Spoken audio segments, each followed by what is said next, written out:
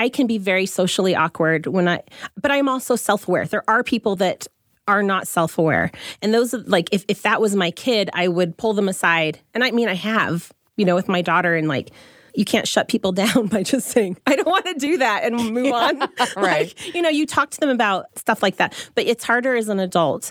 And we all have friends where it's not my job. It's not my job, and it's not like my stewardship. It's not my right to like pull them aside and be like, did you know you're socially awkward? Yeah, that's just Can not I help you with your skills? Like, no, you can't.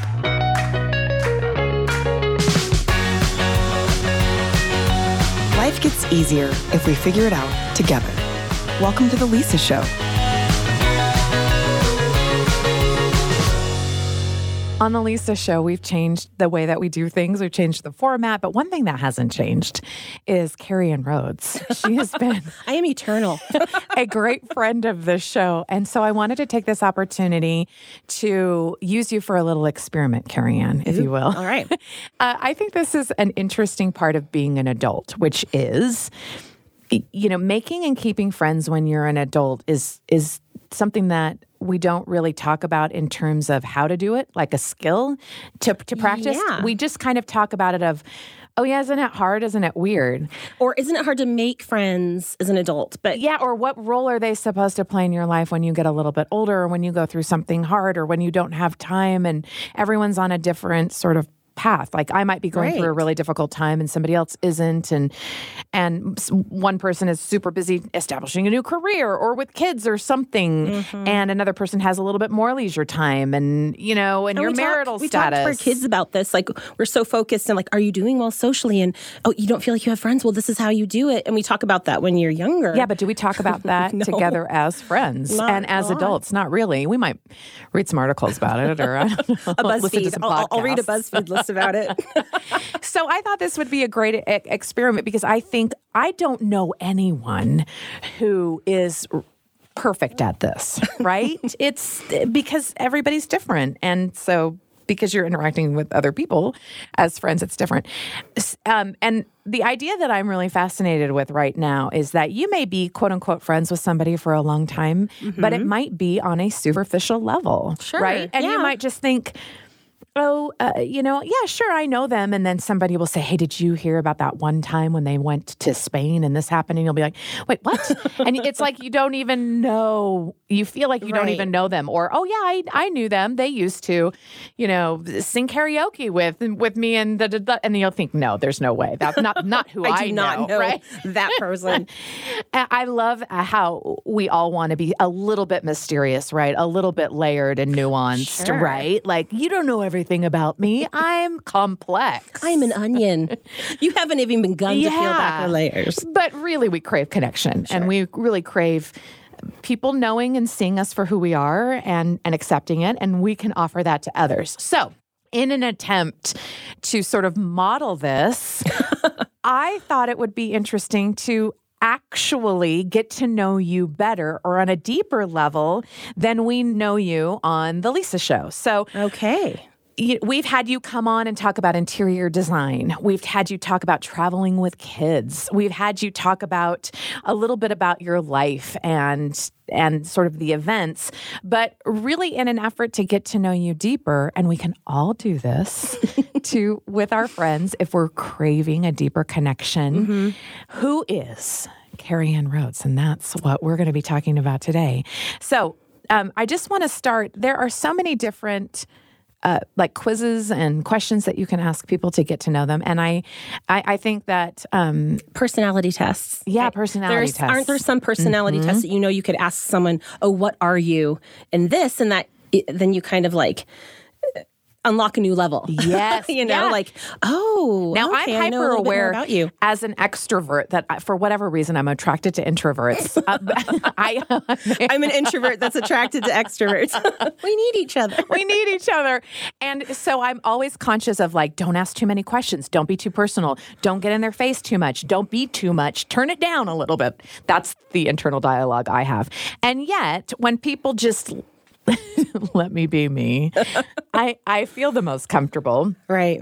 But in talking to my other extrovert friends, they were like, yeah, and I don't really know, like, how much to push it. And then my introverted friends will be like, I'm better one-on-one. I need to ease in on it. Hold the phone a little bit. Nothing is more frustrating to me, though, is someone who won't answer my questions or open up. Yes. My favorite, and this is where even as an introvert, I have to hold back. If I meet someone like at a party or if I'm getting to know someone, I want to sit down and like intensely look into their eyes and just ask them everything. I know, me too. Is that weird? This? How did this happen? Yeah. Why? Why are you like this? Why are you like this? Do you want to know why I'm like this? I'll tell you. No, so I love to do that to other people. I kind of want to give everybody permission to do that. And I think, yes, if you know you need to go get like recharged at home, right? Mm-hmm. And you only have a little bit of social capital to give, then yes, you monitor and have your own boundaries. But when you're ready to connect and when you're ready to go out in public or to have a conversation with somebody and to make a real connection and make a joke and have some fun too, this is kind of how you could do it. So I thought maybe we could model that. That'll be fun. Okay. I love genuine connection. I'm hard with superficial connection and chit chat. That's like my nightmare.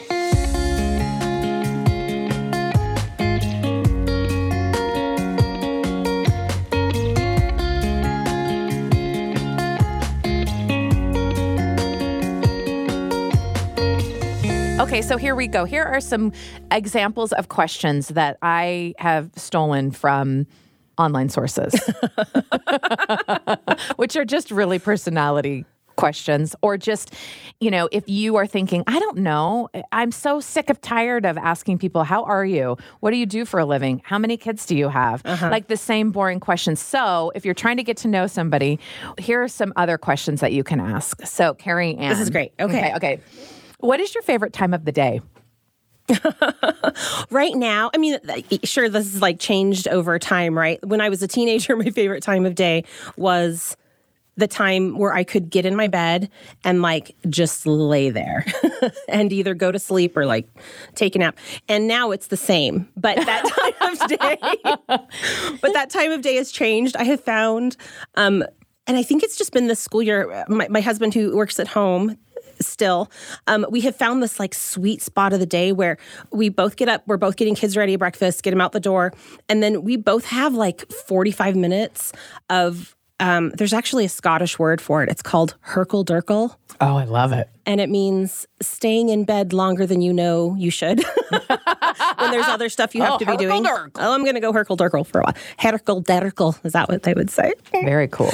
And so we both just get on our phones, and it's that time of day to like, okay, all that rush is done. And okay, now I can read like texts that have come in, or now I can check emails because I'm waiting for this email, or I'm checking Twitter, or checking even the news. Like, so it's just this nice time of day to like, just kind of, and then I'm ready. And then I feel ready to get up and like, and maybe it's a time too to like organize my thoughts. So right now it is early mid-morning is a great time of day to collect my thoughts, get ready.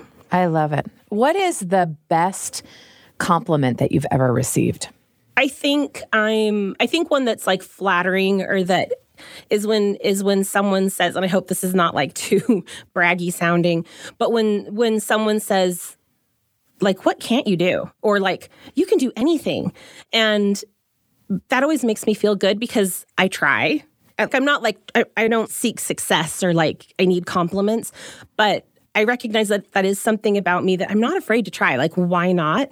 Kind of thing. Like, okay, let's try. I confirm that. I see that. I can see that in you. And it's just nice when someone recognizes that, because I feel like it means they can count on me. Like, you're dependable. You can. I know you can do that. Isn't this a better way to get to know somebody? I mean, because you've revealed a lot about what you enjoy as well and what you value by asking like a secondary question. I really like learning that about you. Okay, so this is more difficult to answer, but just be as honest as you want to be. What is your biggest weakness? There are many. I'm trying to judge which one is the largest of those. I think like one I don't like about myself is I'm not motivated to like exercise. That's not something that like drives me. I mean, I have friends that like it energizes them. It's good for their mental health. Like, they have to do something or else they're just kind of miserable. And it's just not me. And it probably should. Like, I'm sure there's benefits. I just cannot make myself enjoy it. I cannot make myself. I like to go out and do fun things. Like, I love to like roller skate. I love to swim. I love to, go for walks or like do an activity. But for the life of me, I can't go to a class, like a fitness class. I can't go walk just to walk. Like, I can think of so many things that I could, whatever be doing. Running, no, there's no way. Tried it. You know what I mean? So like, I do kind of, that's something I do kind of feel bad about, but not that bad. Then what's your biggest strength? It's a strength and a weakness. Okay. Is just being decisive and going for it. And sometimes that means that like it could be, I have an idea, like I'm going to have a major career change, go online, start looking up classes. Like, how do I become a realtor? How do I like do this? And then there's my husband that puts on the brakes and he's like, have you thought about this? And I was like, yeah, I'm thinking about it right now. And he means, have you been thinking about this for weeks and months and whatever? And I'm like, no, I want to do this. So I'm going to do it now. And that is really good in a lot of ways. Like, I can be really energized about a project. Someone can say, will you do this? And I'm like, I'm on it. But then again, like maybe that means that could also be a weakness where it's like, really, have you thought this through? The money that it's going to take, the time it's going to take. And then once you get certified for that, what are you going to do about it? You know what I mean? Like, I just get excited and go. So I see that as both strength and a weakness. Aren't they like they're all the same? They're so closely It's all a double-edged sword. What song can you play on repeat all the time? Or are you playing on repeat right now? Oh my gosh, there's lots. Yeah. I have a favorite. I'm the type of person that, like, when I was in 6th grade, I think I had an entire cassette tape, front and back, of Stand By Me. Of the song Stand By Me. Darling. Oh, that song just broke my heart. And I was like in love with the movie, in love with every single boy in that movie. And I just, heartbreaking. And and I would just put that in my, boom box, and it had automatic turnover. And I could listen to that song for hours. So I'm a person that can listen to a song over and over and over. So like right now, some of the songs that are on that repeat. Japan House, I Saw You in a Dream. I love that song. The Rolling Stones, She's Like a Rainbow. Oh. That's my daughter's song. And so I feel that song. I feel that's my, Charlotte. Even songs, like even our morning playlist I sometimes play for my kids has like BTS Dynamite on it and stuff. So sometimes I just love a really poppy, fun to sing, get everyone dancing kind of song. I can listen to those songs over and over and over. So I love it because it kind of tells you what stage of life you're in, right? Like, or your state of mind, or my state of mind. And music does help me like boost state of mind, like especially like energize, or like if I want to get deep into those feels, like, 100%, like listening to Stand By Me over and over and over. Yeah, like feeds that emotion and it helps it move along. I do feel if you want to know how someone is feeling without coming out and asking them, like, how are you feeling? How are you doing? Just ask them what music they're listening to lately. Or what was the last song you listened to? What are you listening to now? What are you listening to these days? In fact, our mutual friend, Casey, for whatever reason, has access to my Spotify list. As she should. She is a genius at the playlist. She will observe my listening and then call me when she's alarmed. That is like a therapist. Like being able to monitor. She'll text me and she'll say, I noticed that you've been listening to this playlist. Been noticing you're listening to Ghost. How you doing? Indigo Girls all over and over. You need help? That's my sad song. If I'm listening to that one over and over, it's like, Carrie, let's talk. Yeah. Let's sit down. Let's change the soundtrack. Yeah. What is something, because you're such an open book, what is something that people don't know about you that you kind of wish they did? I don't know. Tell me your deepest, darkest secrets. No, this is a question, I think, to really get to know somebody, not for what the secret is or the lesser known skill or whatever, but it's really, I think, hopefully reveals of something that you're thinking about that you want to present to the world that you're not, right? So yeah, like something that people don't know that you want to call attention to. Here's your chance. That I'm constantly, even desperately seeking for people to go sing karaoke with me. See, that's a great answer. And like that's a hard one because people have a perception of what karaoke is. For me, it is 100% therapy. Yeah. And fun and let loose but for a lot of people it's about, performance and I don't sing, I feel awkward or whatever and judgment. Or whatever. Yeah, and no, it's not like that at all. But so because it's like that for me, I have a hard time getting people to go with me because they just don't know how good of therapy it is yet. And it's the cheapest therapy around. That is not how I thought you were going to answer that question. What a great response and honest. Love it. This is how you get to know people. I like this. You're listening to The Lisa Show. We'll be right back.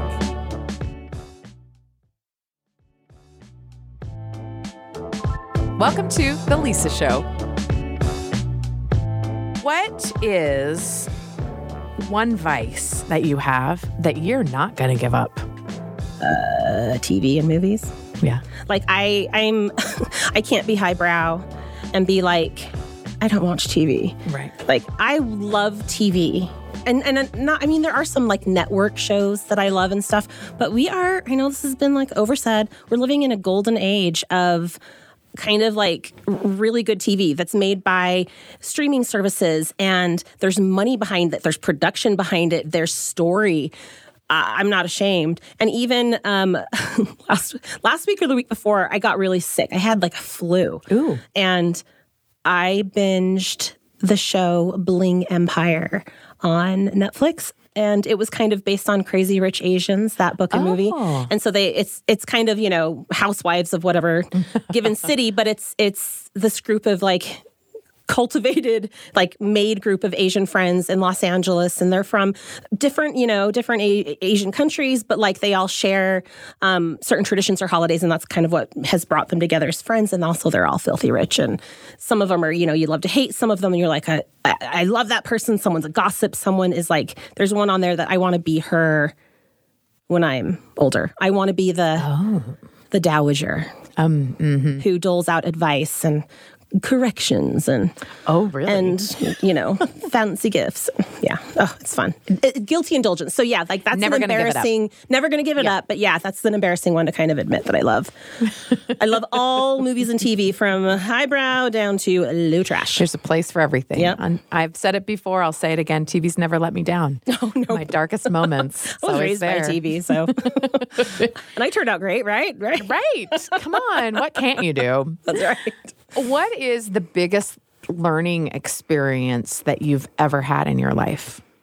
Oh, there have been many, and some of them have been like you have to choose the biggest. Work related.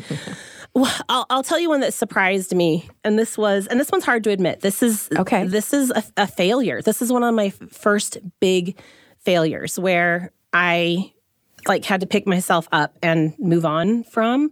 And it was something that happened at work when I was fortunate enough, fresh out of school. I have a Bachelor of Fine Arts in Interior Design. So I was a working interior designer, working in commercial design, doing retail, which is my love. Mm-hmm. It was basically a dream job.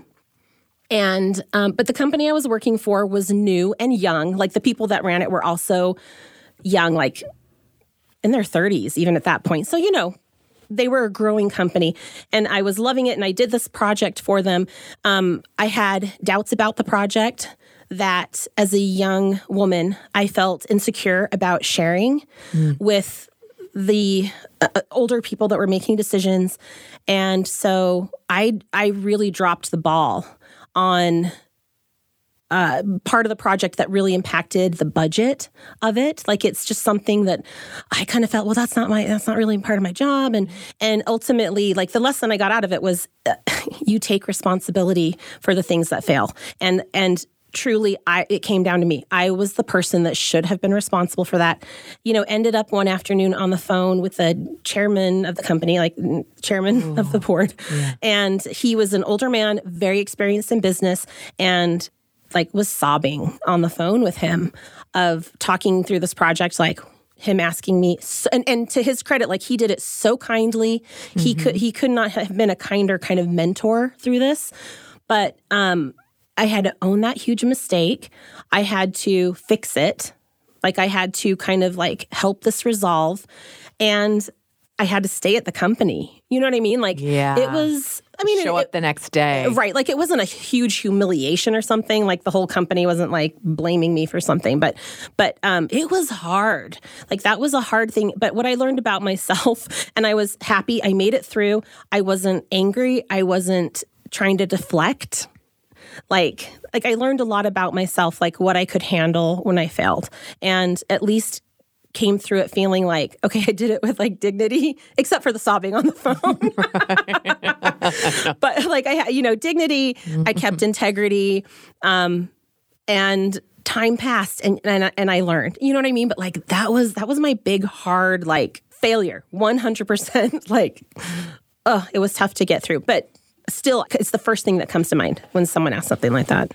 It's so interesting how much you reveal about yourself when you answer these questions. Really? Like there are, I can tell that hard work is important to you and personal responsibility is important to you, and that you take work seriously and your art seriously. And those are byproducts of answering a question that you get to that's so open-ended, really. Well, and to your credit, doing this exercise together, you're a good listener. Oh, you're thanks. a good listener. And so you're asking these questions and you're listening to them because you want to know.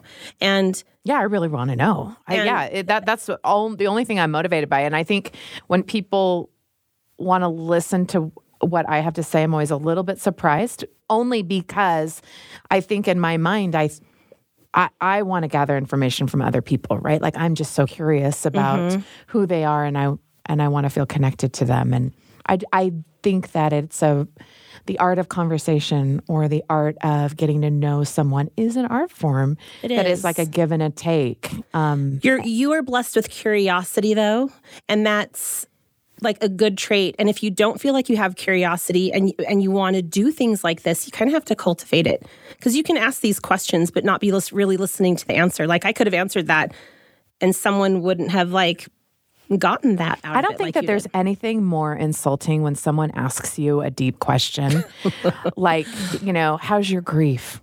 How are your kids doing, after this or whatever? And then you start to answer honestly, and because that's the social contract, right? Right. And you can tell that they're not listening. Yes. Or they interrupt you, or they walk away, or whatever, because people get distracted or whatever. Like that, to me, is physically painful. I agree. And sometimes that happens like in social situations where there's lots of people. I think that's why I'm a dinner party person, not like a party person, because you want to have, not that you want like a captive audience, but like it's a lot easier to get to know someone when you're sitting rather than like mingling and like getting interrupted and people come in and you're like, oh, hi. And you don't get the chance then for you can be interrupted, but we all know what it feels like to be talking to somebody in a big setting or a small setting. Oh, yeah. And Even they're looking over you. Yeah. Looking for somebody better to talk to. And you're just like, okay, well, never mind. Well, and that's a good cue, like for me, when I like, no, stay here. I want to talk. I'm not done with you. Yeah. But like, it's not the appropriate time at a party. Or like save that interaction, be patient. I have to pull back and be like, keep it light. I was just talking to somebody and they were trying to explain who this person was. And they were saying sometimes they are a little bit socially awkward. They're not really aware, like kind of a heads up. And I thought to myself, that's a really interesting observation, that I wonder if that person is obviously not aware. So where does that come from? Is that a taught skill? Is that just something that's innate, that you are aware of a social surrounding and what's appropriate to talk about in public and what's not? Like you're saying, when is it okay to ask personal questions and to really, get deep and connected?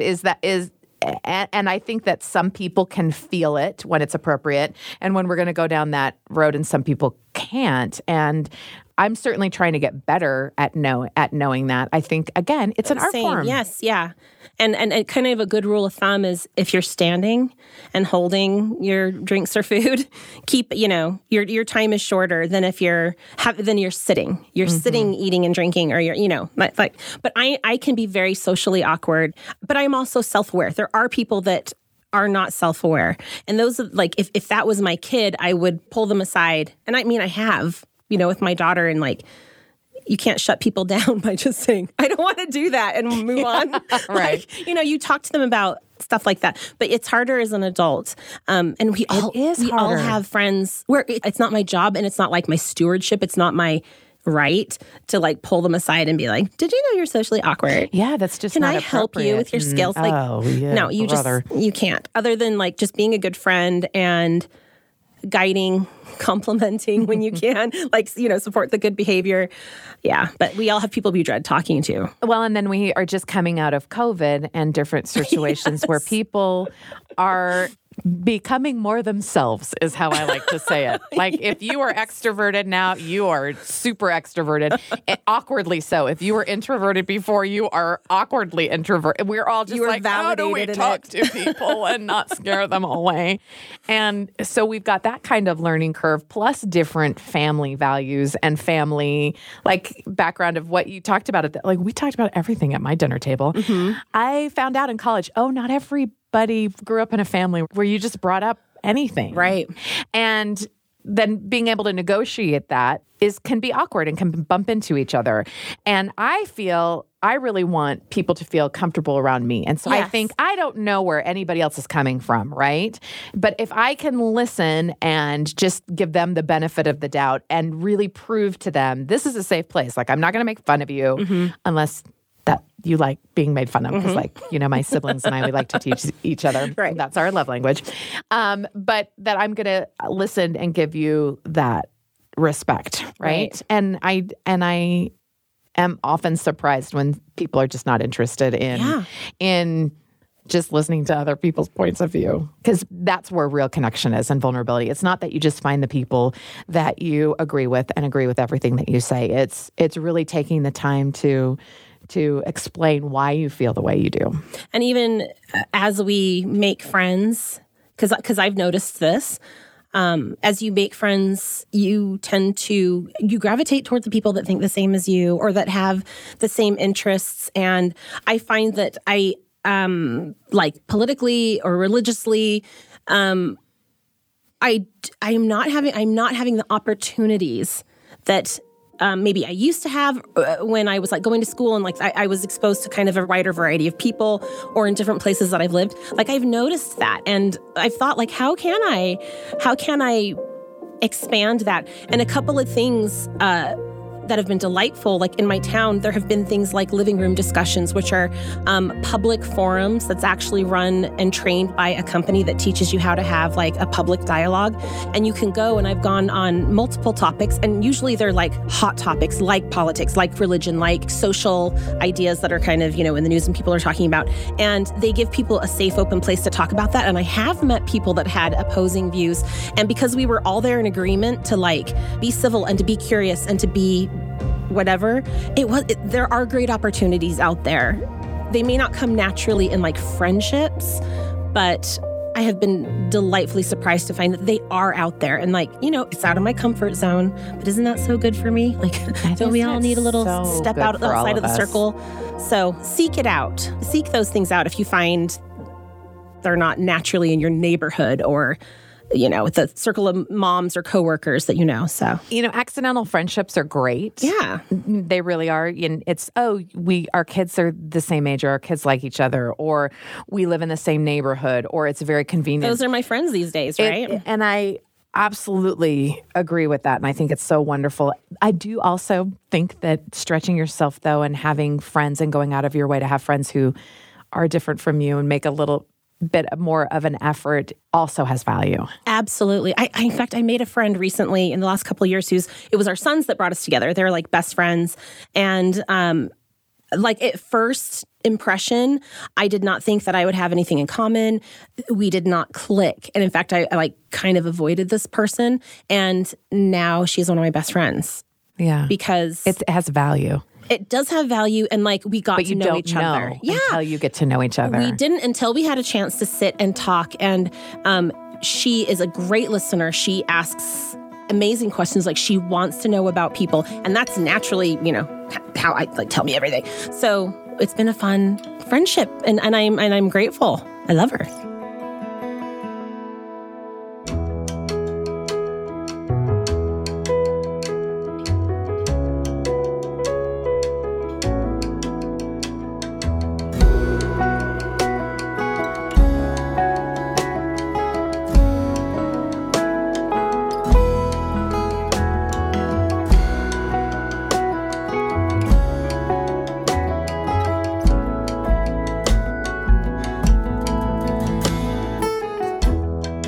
I love when I feel like I can be myself. Yes. And maybe sometimes in social situations when I was younger, I would have held my tongue or not, waited to be able to read the room before I really expressed what I thought. And the older I get, the less I wait.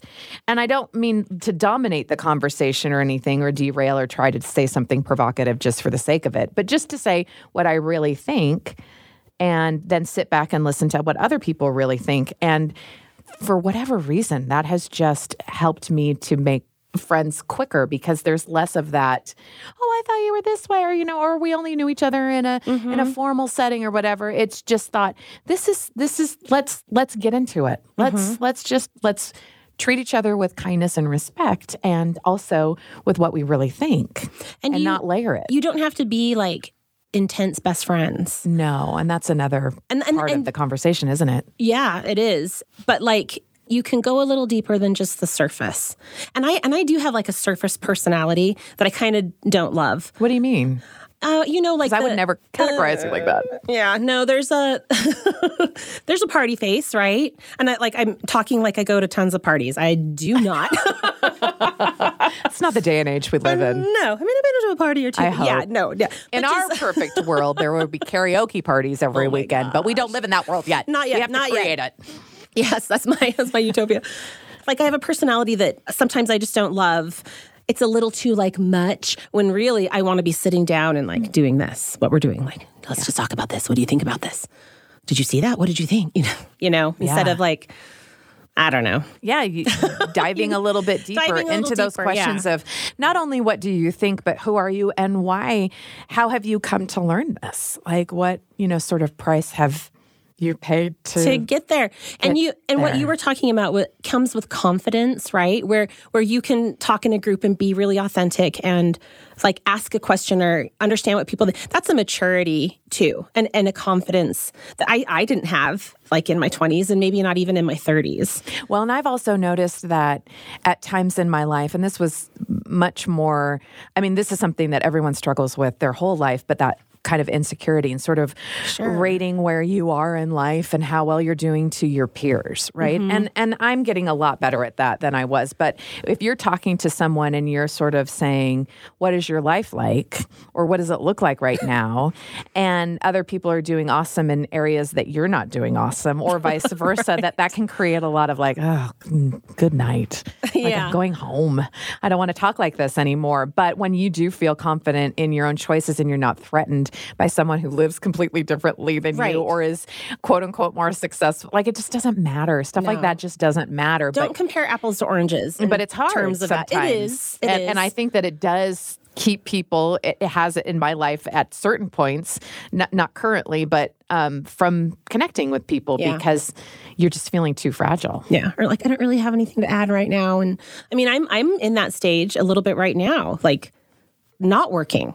And I've worked most of my life. Is that something that you feel insecure about? Is that what you're saying? Yeah. It makes me a little like, I'm not that interesting, what? Or even when people ask me, what do I do? Like, you know what I mean? Like, I don't know. It's such a hard question. I don't know because I'm not doing it right now.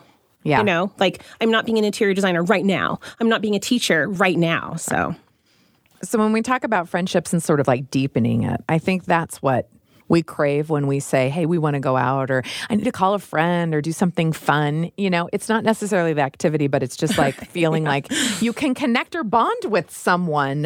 What is your go-to question when you really want to know something about someone? I ask about their family.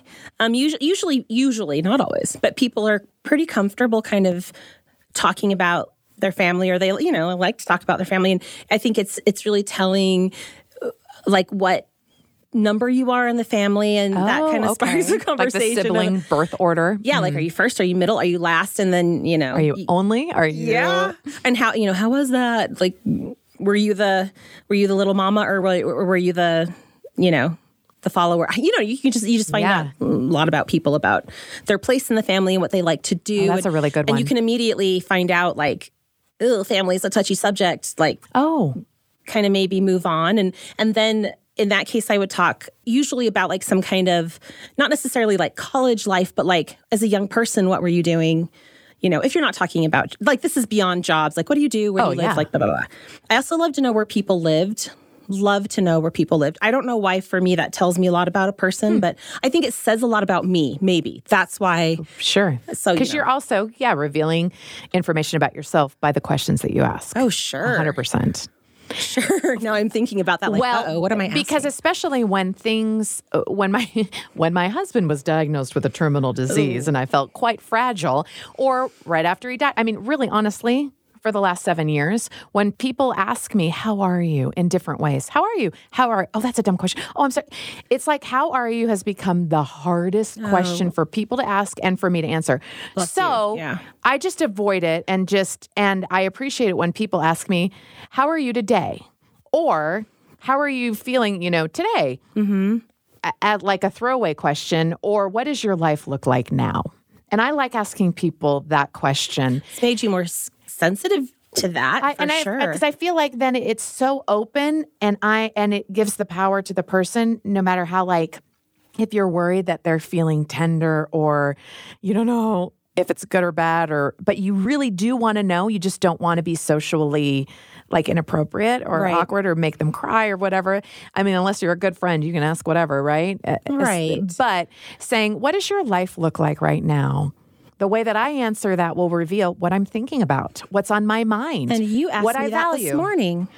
I like that. We greeted, and you asked me, what does your life look like right now? Well, because we assume so much. I think, when I was a stay-at-home mom, when people ask you, like, what do you do? It causes you sort of anxiety, which it shouldn't, because you do everything, right? Right. But if you ask... running the world right now. Or if your job is changing and you're stressed about that, or you're stressed about things at home, or something exciting and fun is happening, and it lets you highlight what you want to do. What does your life look like now? And this is a uniquely American social phenomenon where we say, how are you? And what we mean is howdy.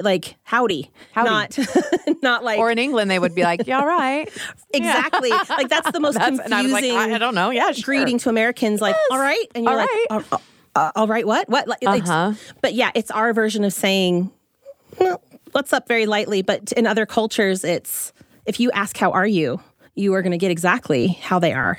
And so there's many variations of that for us. Well, how are you? I know. How are you doing? How are you? How are you? Yeah. Yeah. And how that is interpreted is up to you. And I like how you rephrase it. Like, if you want to know something else, ask something else. Yeah. And it's okay. Instead of just saying, how are you? And also, on the other end of it, if you don't want to answer, you don't have to. I guess not. I will always answer. And that's why we had you on the Lisa Show. Thank you so much for being really open and honest. It's my hope that when everyone should know who you are. You're so lovely, and you're so, accomplished and friendly, and you've made my life better. That's how kind friend. My dream is that all of my friends are friends. And so everyone is kind of connected. And for whatever reason, that's been in my heart since I was a little girl, right? It's a gift of yours. You bring friends together. That. It brings me so much joy. And I think the art of conversation and the art of asking questions can help people find what they really are searching for, which is connection and being seen and felt. And it's something that I want to talk more about. It's been fun to talk this way. Thank you for listening to The Lisa Show. We'll be right back.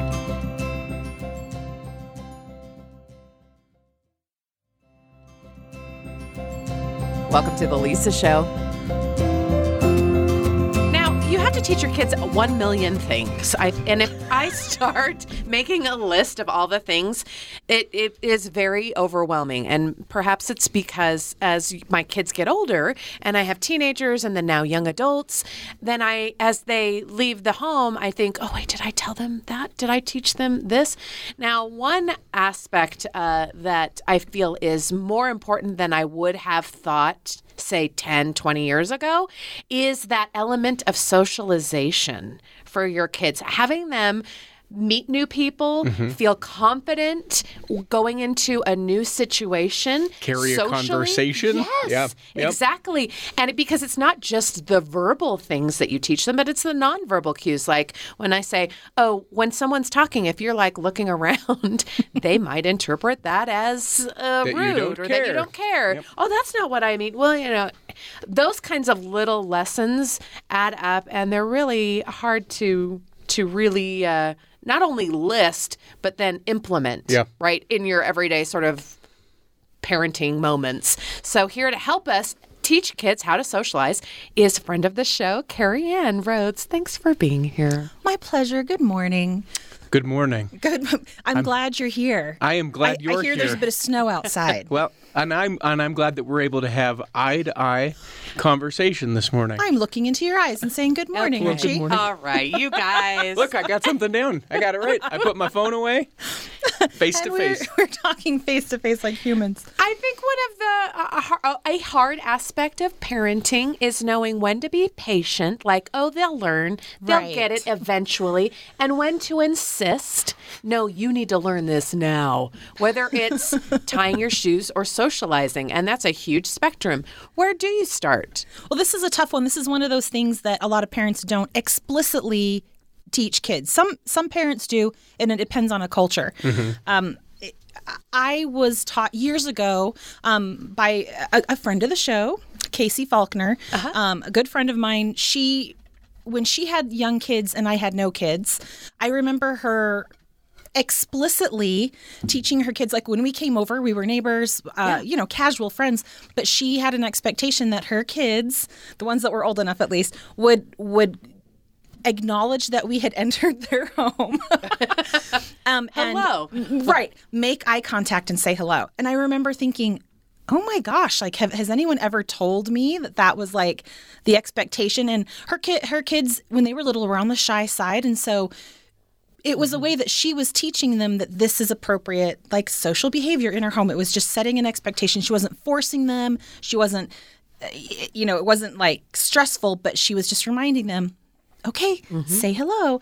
And it impressed me then. And so I thought of all the ways that we explicitly teach our young children to socialize, like sharing, getting along, taking turns, like think that of compromise. preschool shows that teach kids all of those skills. But are there any like what shows do kids watch these days? I don't know. My kids watch a lot of Daniel don't Tiger. ask me. Okay, We Daniel talk a lot. Tiger. We Daniel watch a Tiger lot taught of me how to TV. parent, and teaches all sorts of good things, all these little parenting tips and whatever. But do they teach things like say hello, like verbally say hello? Now that you mention look in it, your eyes.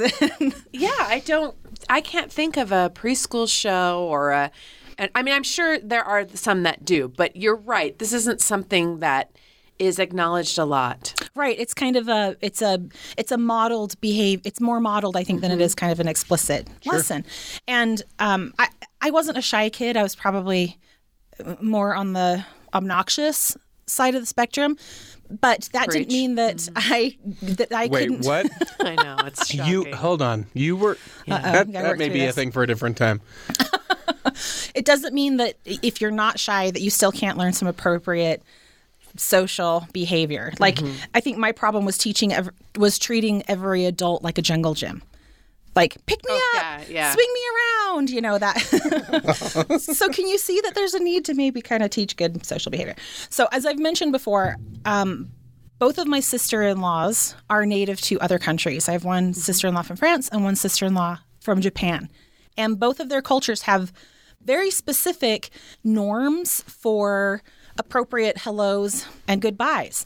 And because these families both live in the United States, it's different. What they expect from their kids socially is different from what they expect when they are in their native countries. And so I've been in their native countries with them and kind of observed, and it's very interesting just what is natural and what you do. Oh. And even when recently I went to France and visited my sister-in-law's family, the kissing on the cheeks 3 times. I mean that is, if you don't do that, it's considered rude, even if you don't know these people at all. Or if as you walk into a shop, if you don't say hello to the shopkeeper, it is considered very rude. And that's just not something we do in the States, but that's a small socialization that I didn't learn in French class even. Sure. So, these things are kind of small details, but they can have a big impact on how you're perceived and kind of how you're treated. So we want our kids to kind of start off on the best foot when they're starting in school, etc.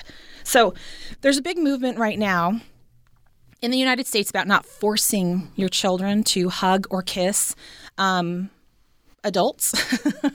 Right. Don't force them, to have any physical contact with an adult. Right. That's not without consent. Without consent. Right. And I know that's kind of a big buzzword right now, the word consent in our culture, American culture right now. But it's worth talking about because this is a personal family decision. But by teaching a child that they are not forced to hug and kiss even grandma and grandpa or, aunts and uncles, that kind of thing, we're teaching them they have autonomy over their own body and that no one can force them to have physical contact if they don't want it or they don't initiate it. Because if we're, there's the idea that if we're forcing to have intimate contact with this adult, they have a hard time discerning, well, then the stranger adult. Yeah. Is it appropriate then for them to have that kind of contact? So it's worth talking about whoever you're raising. Are you raising your children with a partner? Talking with them about, well, what do you think about this? What do you think is appropriate? My kids, I'm a hugger, and so my kids me too. Have kind of become huggers. And I know that my parents appreciate it when they get hugs for my kids. They've actually said that, how much it means to them to have a hug from a grandchild so that they feel connected and whatnot. But I try really hard, and I've caught myself wanting to say, go say goodbye, go give a hug to someone without... And kind of feeling like, oh, do they want to do this in the moment or do they not? It's one thing to remind them, like, hey, now would be the appropriate time because they're leaving to go say goodbye. And it's the other thing of saying, this is exactly how you have to do it. We are not leaving until you hug Grandma. Yeah. And I've noticed sometimes they have chosen to hug like a family friend who I wouldn't have said, go give them a hug. Yeah, but and I've kind of okay, if they're wanting to, that's that's fine. But there's also a lot of backlash to this as well, and there's going to be two sides to every story. So that's why I say discuss it as a family. Talk about it with your kids. Well, I think this is the reason why I really like having this conversation with you, because you're saying, I'm not telling you what to do and what that kind of socialization is, but have the conversation. Right. Like talk about it to your kids. And I think that from young kids to older kids and adolescents, we stop having those conversations. We just assume they know. And it's going to be a totally different conversation. It's going to be the same topic, but treated in a different style when my kids become teenagers. And their bodies are changing, and they may suddenly feel shy and awkward and dumb, like hugging grandma and grandpa. I mean, I don't know, but that's been my experience. You don't have this conversation once and leave it. And then now they're like, oh, bye. I'll be like, come on, well, at least say goodbye. Yeah. I don't know. Look at them in the eyes and give them 2 syllables, not just one. We're talking with friend of the show, Carrie Ann Rhodes, about the socialization of our kids.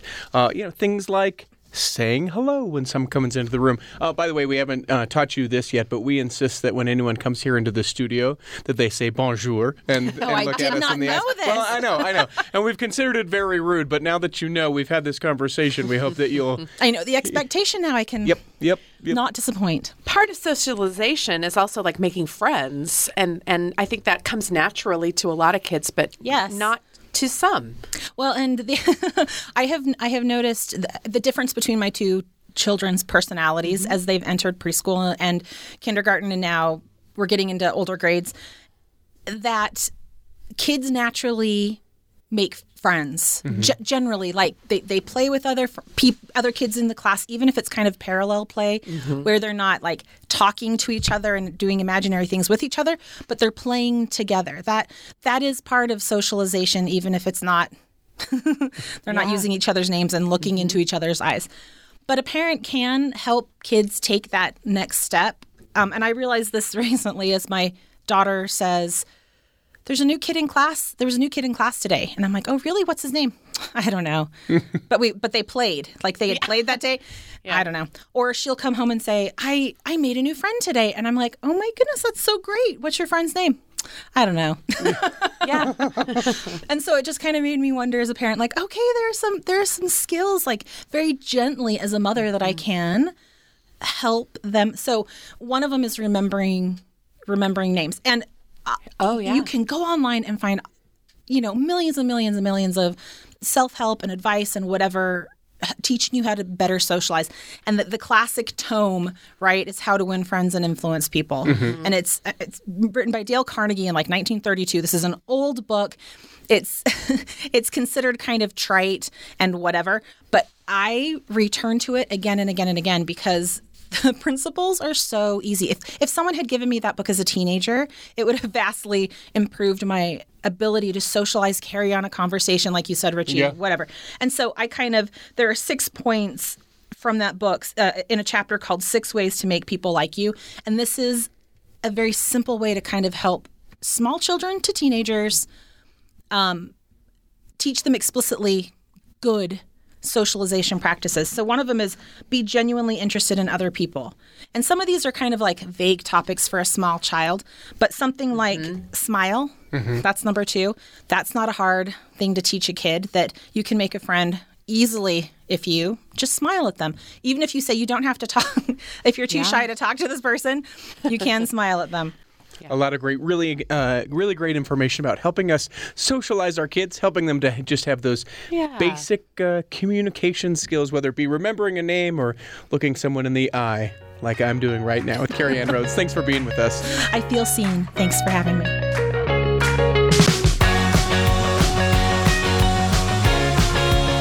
The Lisa Show is a production of BYU Radio.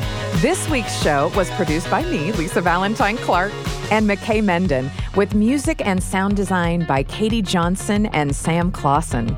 Special thanks to Casey Faulkner. You can find more from her at caseyfaulkner.com. If you like the show, please leave us a rating on Apple Podcasts and Spotify so we can reach new listeners like you and we can add to the conversation. Next week on the show, there are a lot of viewpoints that I was introduced to through music. For me, listening to music is like reading. So you get to see a point of view that you wouldn't otherwise get. And I care a lot about what the authors intend. Not everyone does, but I do. And REM, while my mom hated them because they were so obnoxious, really? I loved them because they taught me about activism. That's next week on The Lisa Show.